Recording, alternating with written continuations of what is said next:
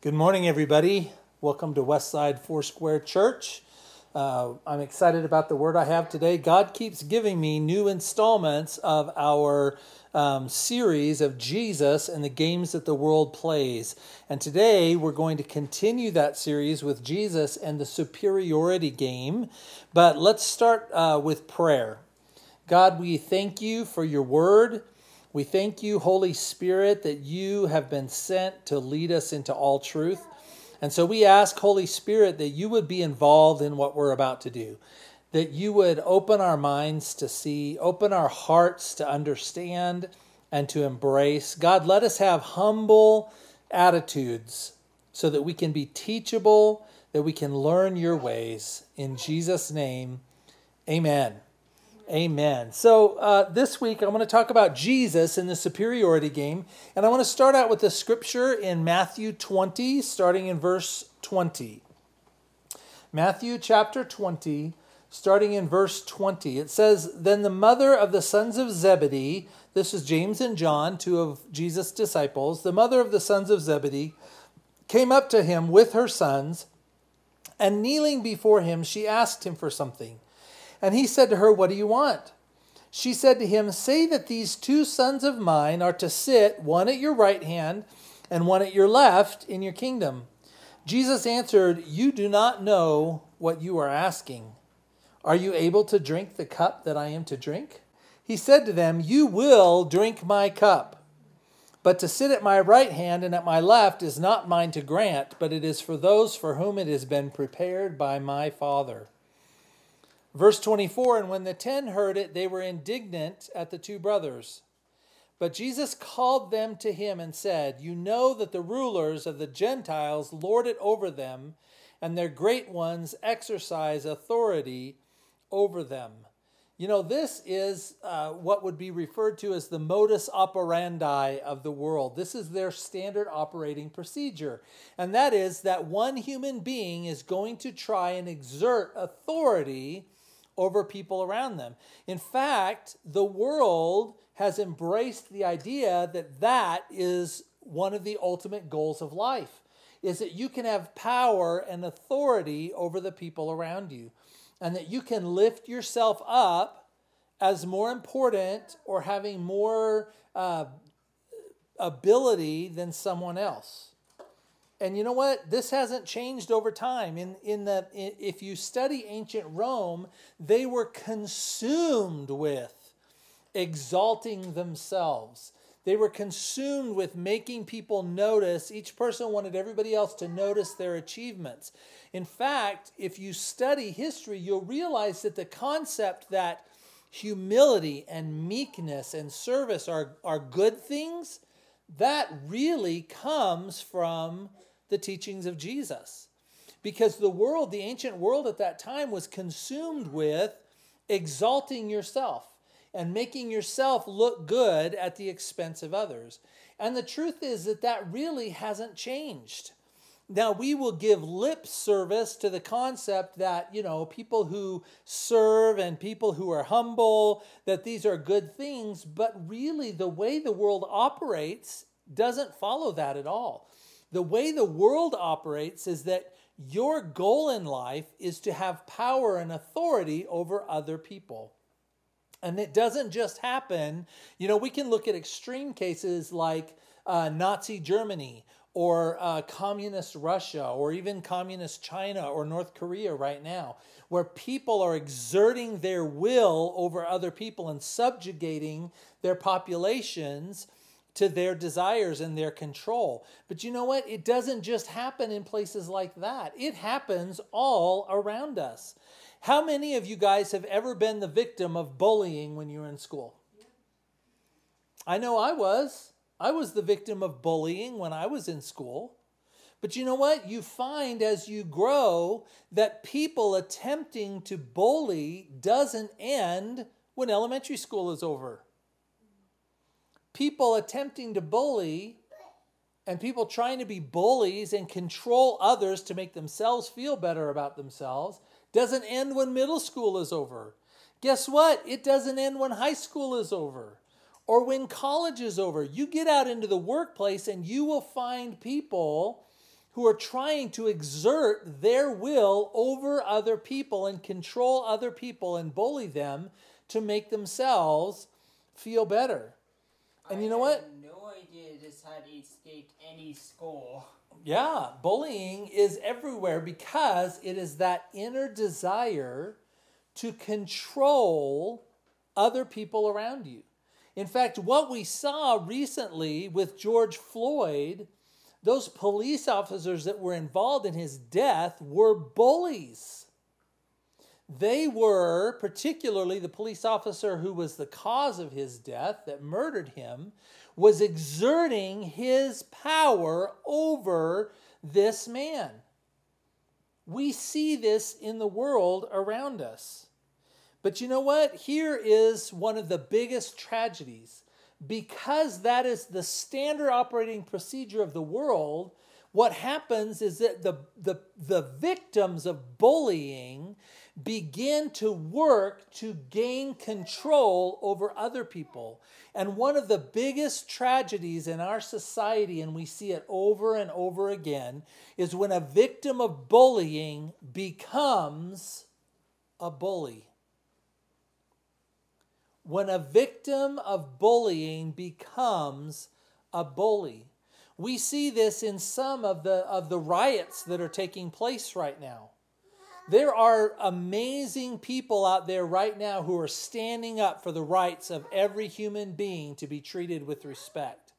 There are amazing people who are out there right now involved in protests saying something has to change, and they're absolutely right. But there are also people out there involved in the rioting who what they're doing is they're saying, well, I've been a victim for so long, now I have the right to victimize someone else. And that is the normal procedure in the world. That if I've been a victim, that gives me the right to victimize someone else. And you know what? We all fall into that trap. We all fall into the trap of trying to turn things around so that I'm in charge, so that I'm above someone else, so that I can control someone else, or I can put someone else down and people will listen to me. We all fall into the trap of trying in our brains and in our hearts to make ourselves superior to another human being or group of human beings. That's why we're talking about the superiority game. This is the standard operating procedure in the world, that I will exert my influence, my power, my money, my whatever, to make myself superior to other people. Okay? And we all fall into this. The problem is that this attitude of making myself superior to others is the foundation and the root of all prejudice. And it is never right. Prejudice is never right. So if I'm the victim of bullying, or if I'm the victim of prejudice, if I turn around and I become prejudiced towards someone else, or I turn around and I exert my power to bully someone else, I'm just as wrong as the person who did it to me. Because it's always, always wrong to exert your influence or to exalt yourself as superior to another person or group of people. One of the ways that we fall into this is that we fall into judging people based on a stereotype.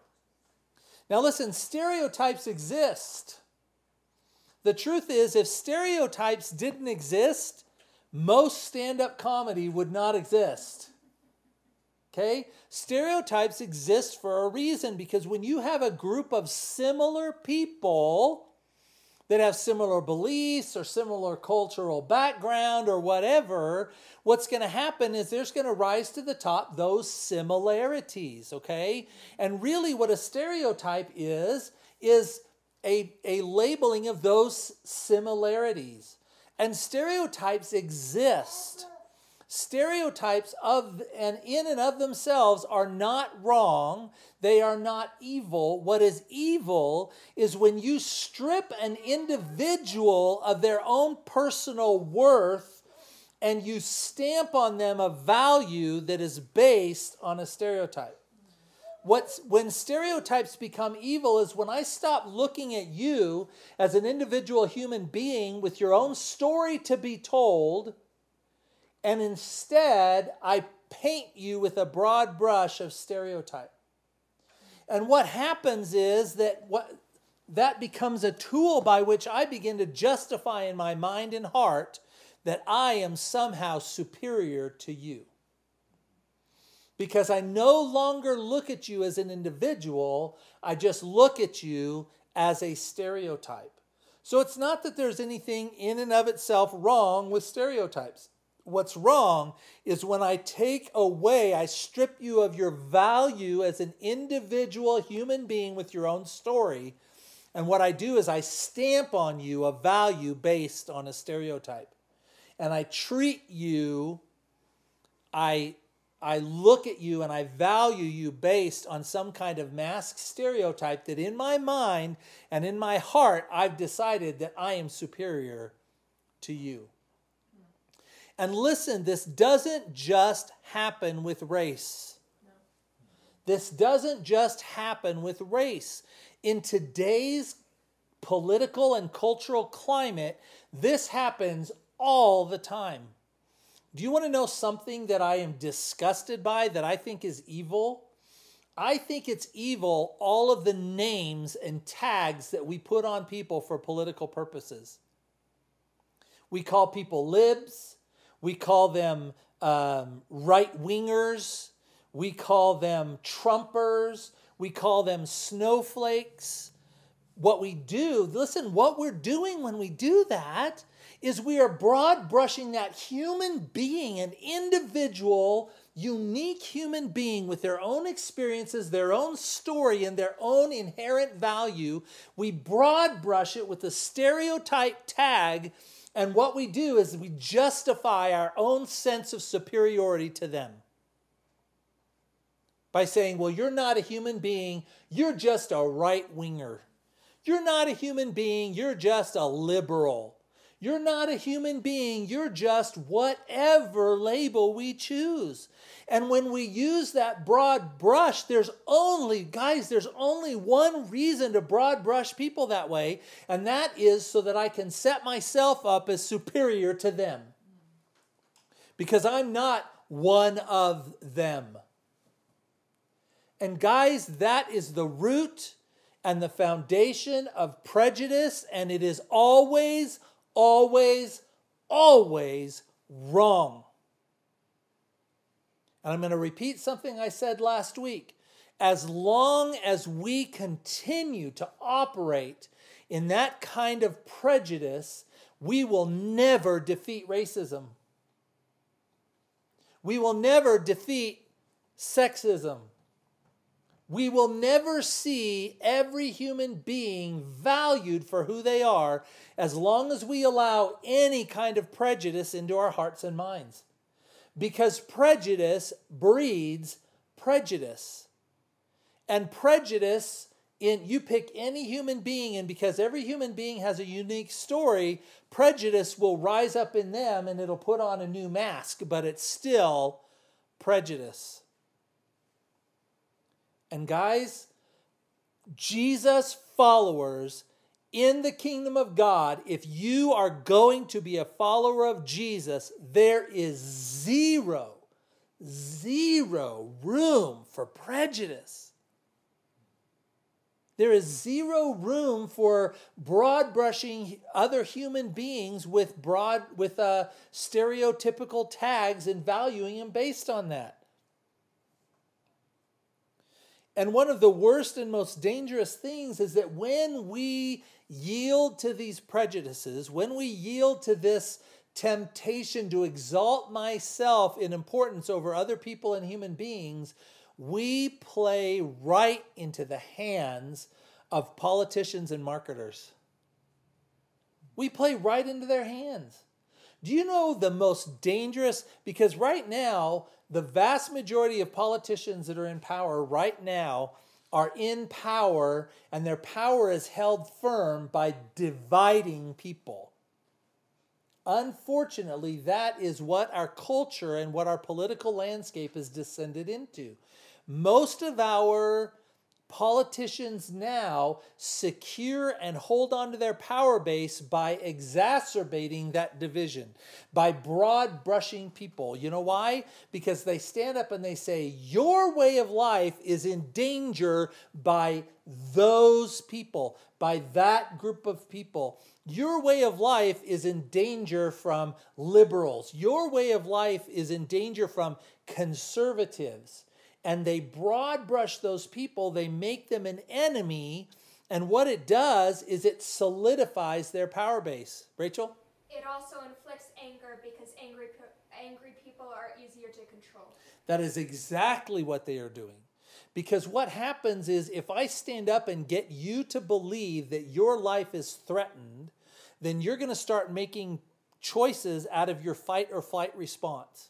And you're going to be afraid and you're going to be angry. And what happens is we actually give up our authority and our power to these politicians.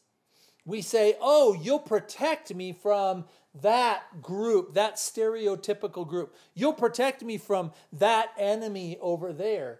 Listen, as human beings, our forefathers, the ones who put together the Constitution, who were imperfect human beings, okay?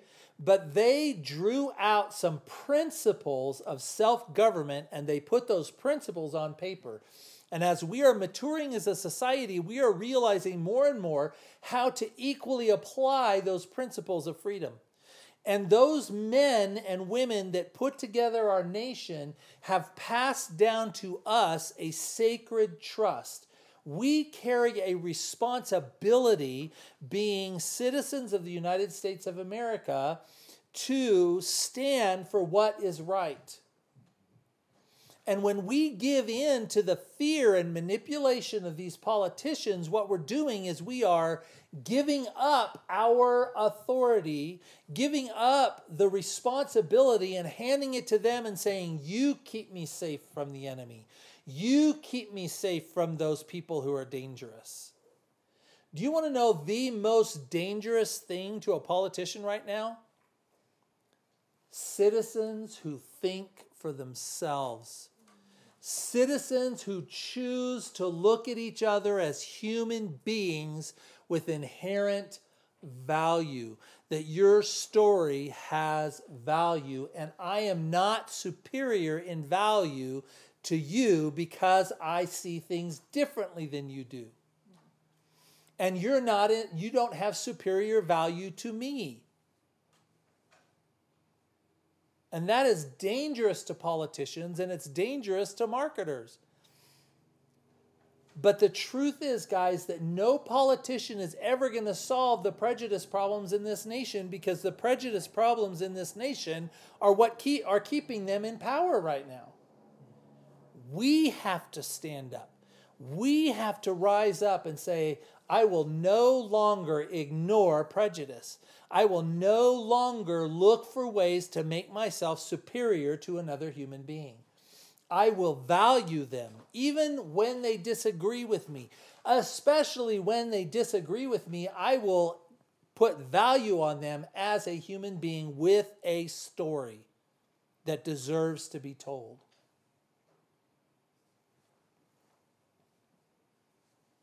It really comes down to how we value another human being. How we value other human beings. And we're going to see right now, we're going to see what Jesus says about the value of other human beings. How do we establish their value? Remember, we talked about Matthew 20, and I read down through where Jesus said that the rulers of the Gentiles lord it over them, and their great ones exercise authority over them. Then if you read verse 26, he says, it shall not be so among you. But whoever would be great among you must be your servant, and whoever would be first among you must be your slave. Even as the Son of Man did not come to be served, but to serve and give his life as a ransom for many. Jesus said, if you are going to follow my example, then you must choose to serve other people, to put value on them to such an extent that you are willing to serve them, to lift them up, to exalt them. I'm a supervisor at work. I have people who answer to me. And so I'm constantly reading leadership articles and leadership books. Pastor Joy is actually doing her master's degree program in educational leadership. So she's getting lots of training on leadership. And you know what I see over and over and over and over? It says that successful leaders never exalt themselves. They always exalt those that they're put in authority over. It's a principle of life. And Jesus actually lived out this principle by becoming a servant for us. But instead of valuing people for their inherent value, what we do is we put value on them for their opinions. We value them based on what they think and what they say. And here's the truth. No two human beings will ever fully agree. Ever. No two human beings will ever be in 100% full agreement about anything. You know why? Because every human being has a story to tell. Every human being has their own set of experiences, their own set of life trials and tribulations and triumphs. And what that does is that produces in you a perspective. And none of us has complete omniscience. None of us knows everything. And so we're all going to come to different conclusions. And so you can have two people who are very, very similar in what they believe, but if you get down to the nitty-gritty, you're going to find that they're different on different things. You want to know the good news? Jesus never said, they will know that you are my disciples because you absolutely 100% agree on everything. He never said that. No human being is ever going to stand before God someday and say, yes, I had it all figured out and I was right. Every one of us is going to stand before God, and when God reveals the whole picture to us, every one of us will fall on our knees and say, just like Job did, I thought I knew what I was talking about, but now I clap my hands over my mouth. Because I had heard about God with my ear, but now I see him with my eyes. Every one of us will find that we've fallen short in our understanding. Because of that, we cannot value other human beings based on what they think or believe or their opinions. We cannot put a label on their value based on that. We have to value them the same way God does.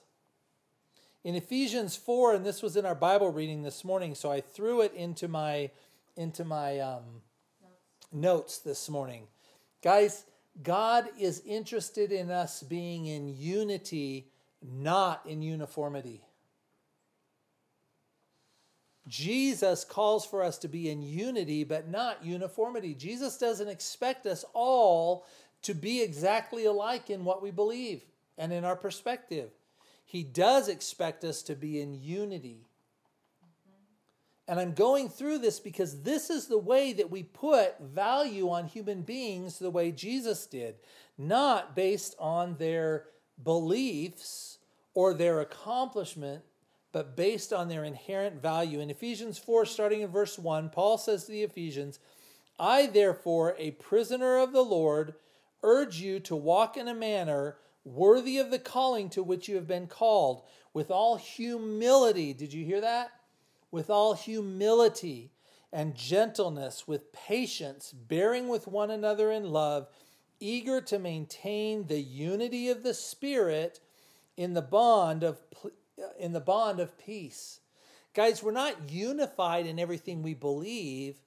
We are in unity in who we are following.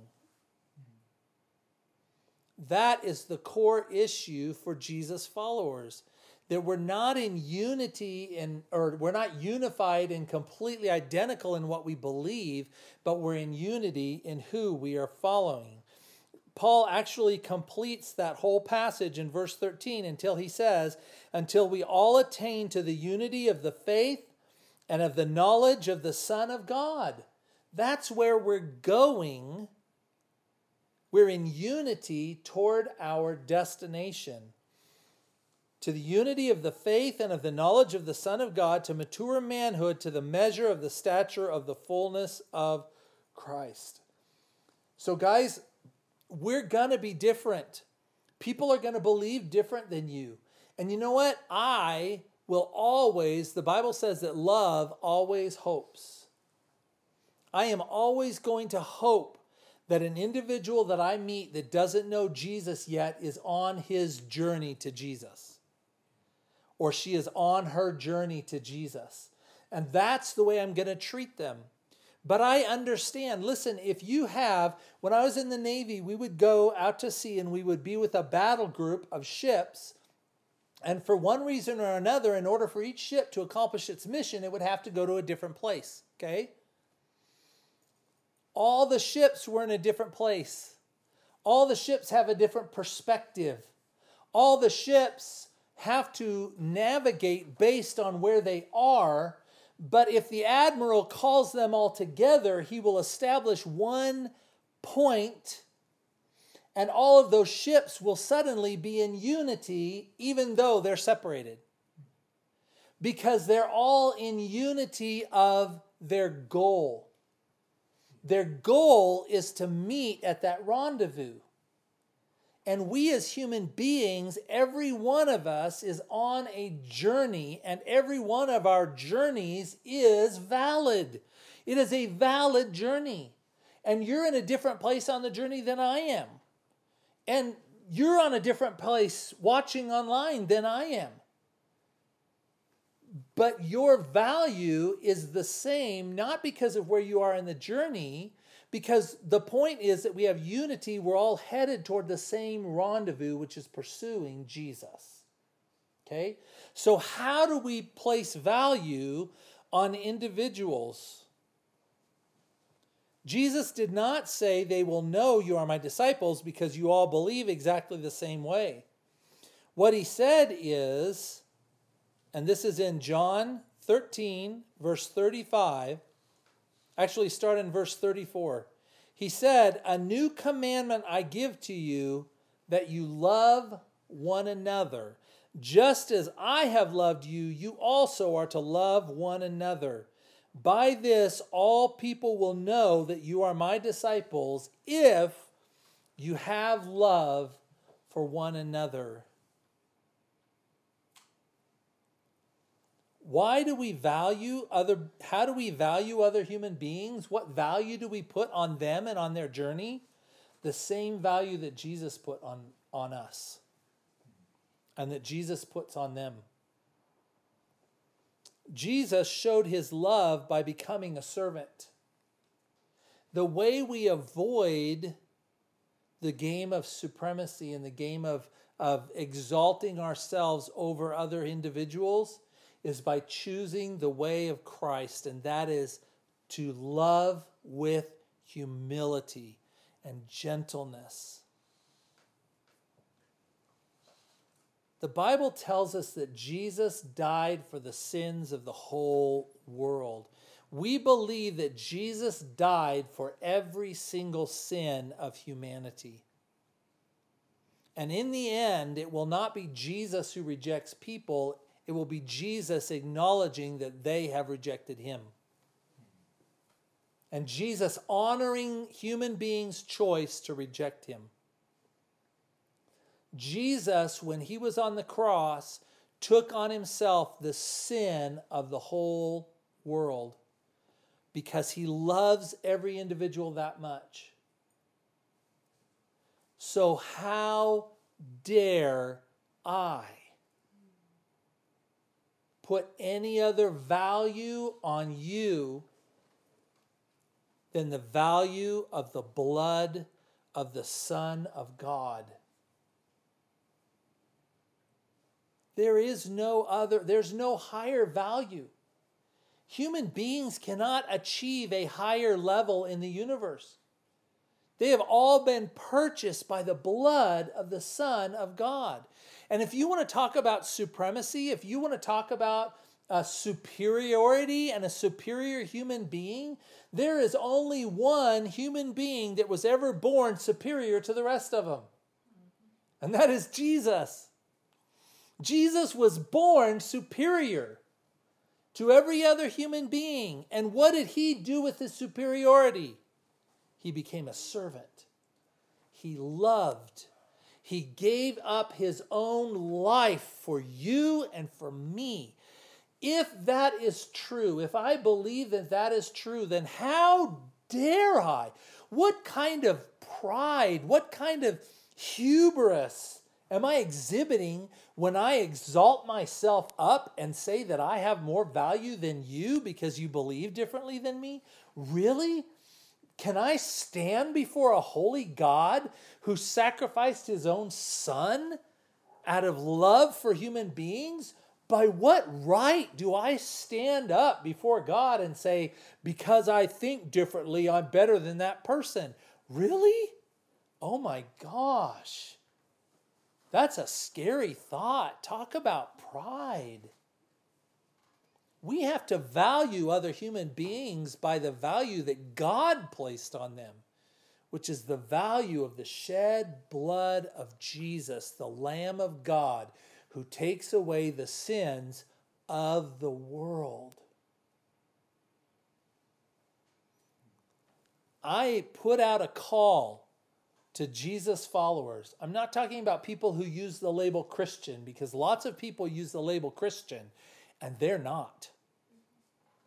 I put out a call to Jesus followers. We have to, if we are going to honor Jesus at all, we have to stop broad brushing other human beings. We have to stop exalting ourselves as being superior to them because we think different. Listen, there are superior perspectives. There are superior understandings. There are no superior human beings other than Jesus Christ. And that human being, that other human being that thinks differently than I do, they can be 100% wrong in the way they think, and they still have value. And we as Jesus followers, it is incumbent upon us.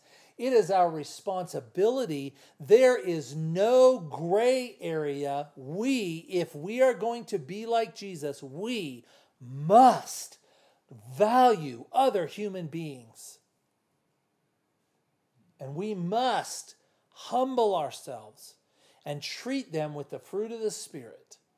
We have to. There's no other choice. There's no other option for us.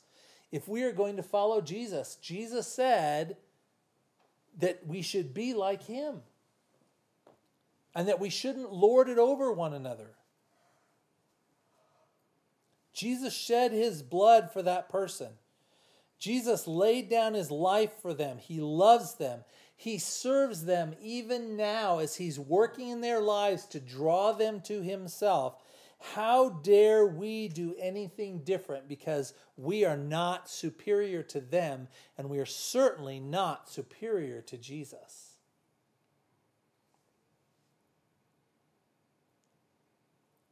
So how do we live our lives? And I'm going to end with this. Because God did make us competitive. We are competitive creatures. So how do we live our lives? Ernest Hemingway once said, "There is nothing noble in being superior to your fellow man. True nobility is being superior to your former self. That's why God gave us a competitive streak. That's why God gave us a desire, a passion to increase and become more. Guys, life is not about winning or losing. Winning or losing is what happens between me and other people. Life is about succeeding. Life is about succeeding beyond where I am today to become a better person tomorrow, not a superior person to anyone else. It's not about me winning or losing against other people. It's about me succeeding.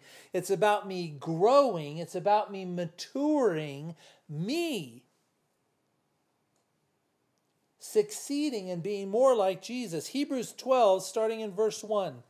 It says, "Therefore, since we are surrounded by so great a cloud of witnesses, let us lay aside every weight and sin which clings so closely, and let us run with endurance the race that is set before us." What's our goal? Where are we headed? What's the finish line? Looking to Jesus, the founder and perfecter of our faith, who for the joy that was set before him endured the cross, despising the shame, and is seated at the right hand of the throne of God. Remember that we are not unified in everything that we see, think, and say. We are in unity in the goal that we are pursuing, which is to get closer to Jesus. And we're all running that race from our own original starting point. That's why you're going to think differently about some things than I do. That's okay. I can love you, and we can all, as followers of Jesus, pursue the same goal, which is pursuing Christ, getting to be more like Jesus. And we never, ever, as followers of Jesus, we never, ever have justification for exalting ourselves as superior to any other human being. I remember a good friend of mine at work, and we were in a conversation about belief systems and things of that nature. And really the conversation was me just asking him questions about his belief system and what were the foundational beliefs that he lived his life by. And it was not a Judeo-Christian belief system at all. And I just asked him questions, and I didn't attack him. I just wanted to know more about him because you know what? He has a story, and it's a valid story. There's a reason why he believes what he believes. And in the end, he looked at me and he said, "Well, let me ask you a question." I said, "Okay." He said, "Would your God tell me I'm wrong?" And I looked at him and I said, "You know what, man?" I said, when it comes to that courtroom, when it comes to the courtroom of where God's the judge of what we believe or don't believe, I said, I am in the defense box with you. I said, nobody's going to get before God and have it all worked out.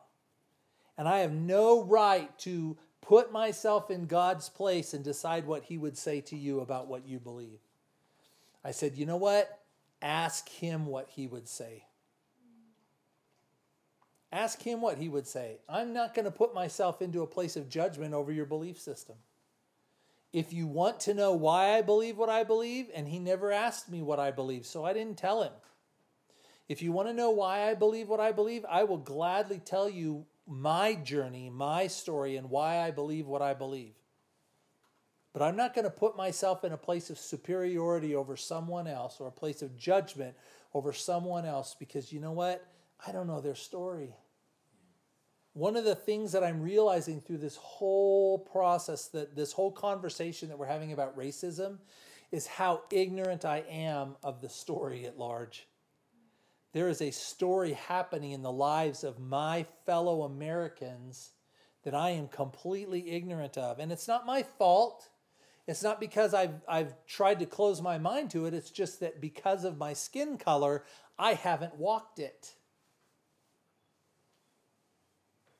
And I cannot put myself in judgment over other people because I don't know their story. What I can do is, instead of broad brushing them, instead of pretending that I understand them, instead of setting them aside because they don't look like me or think like me or talk like me, what I can do is I can go to the individuals that are in my sphere and say, tell me your story, please.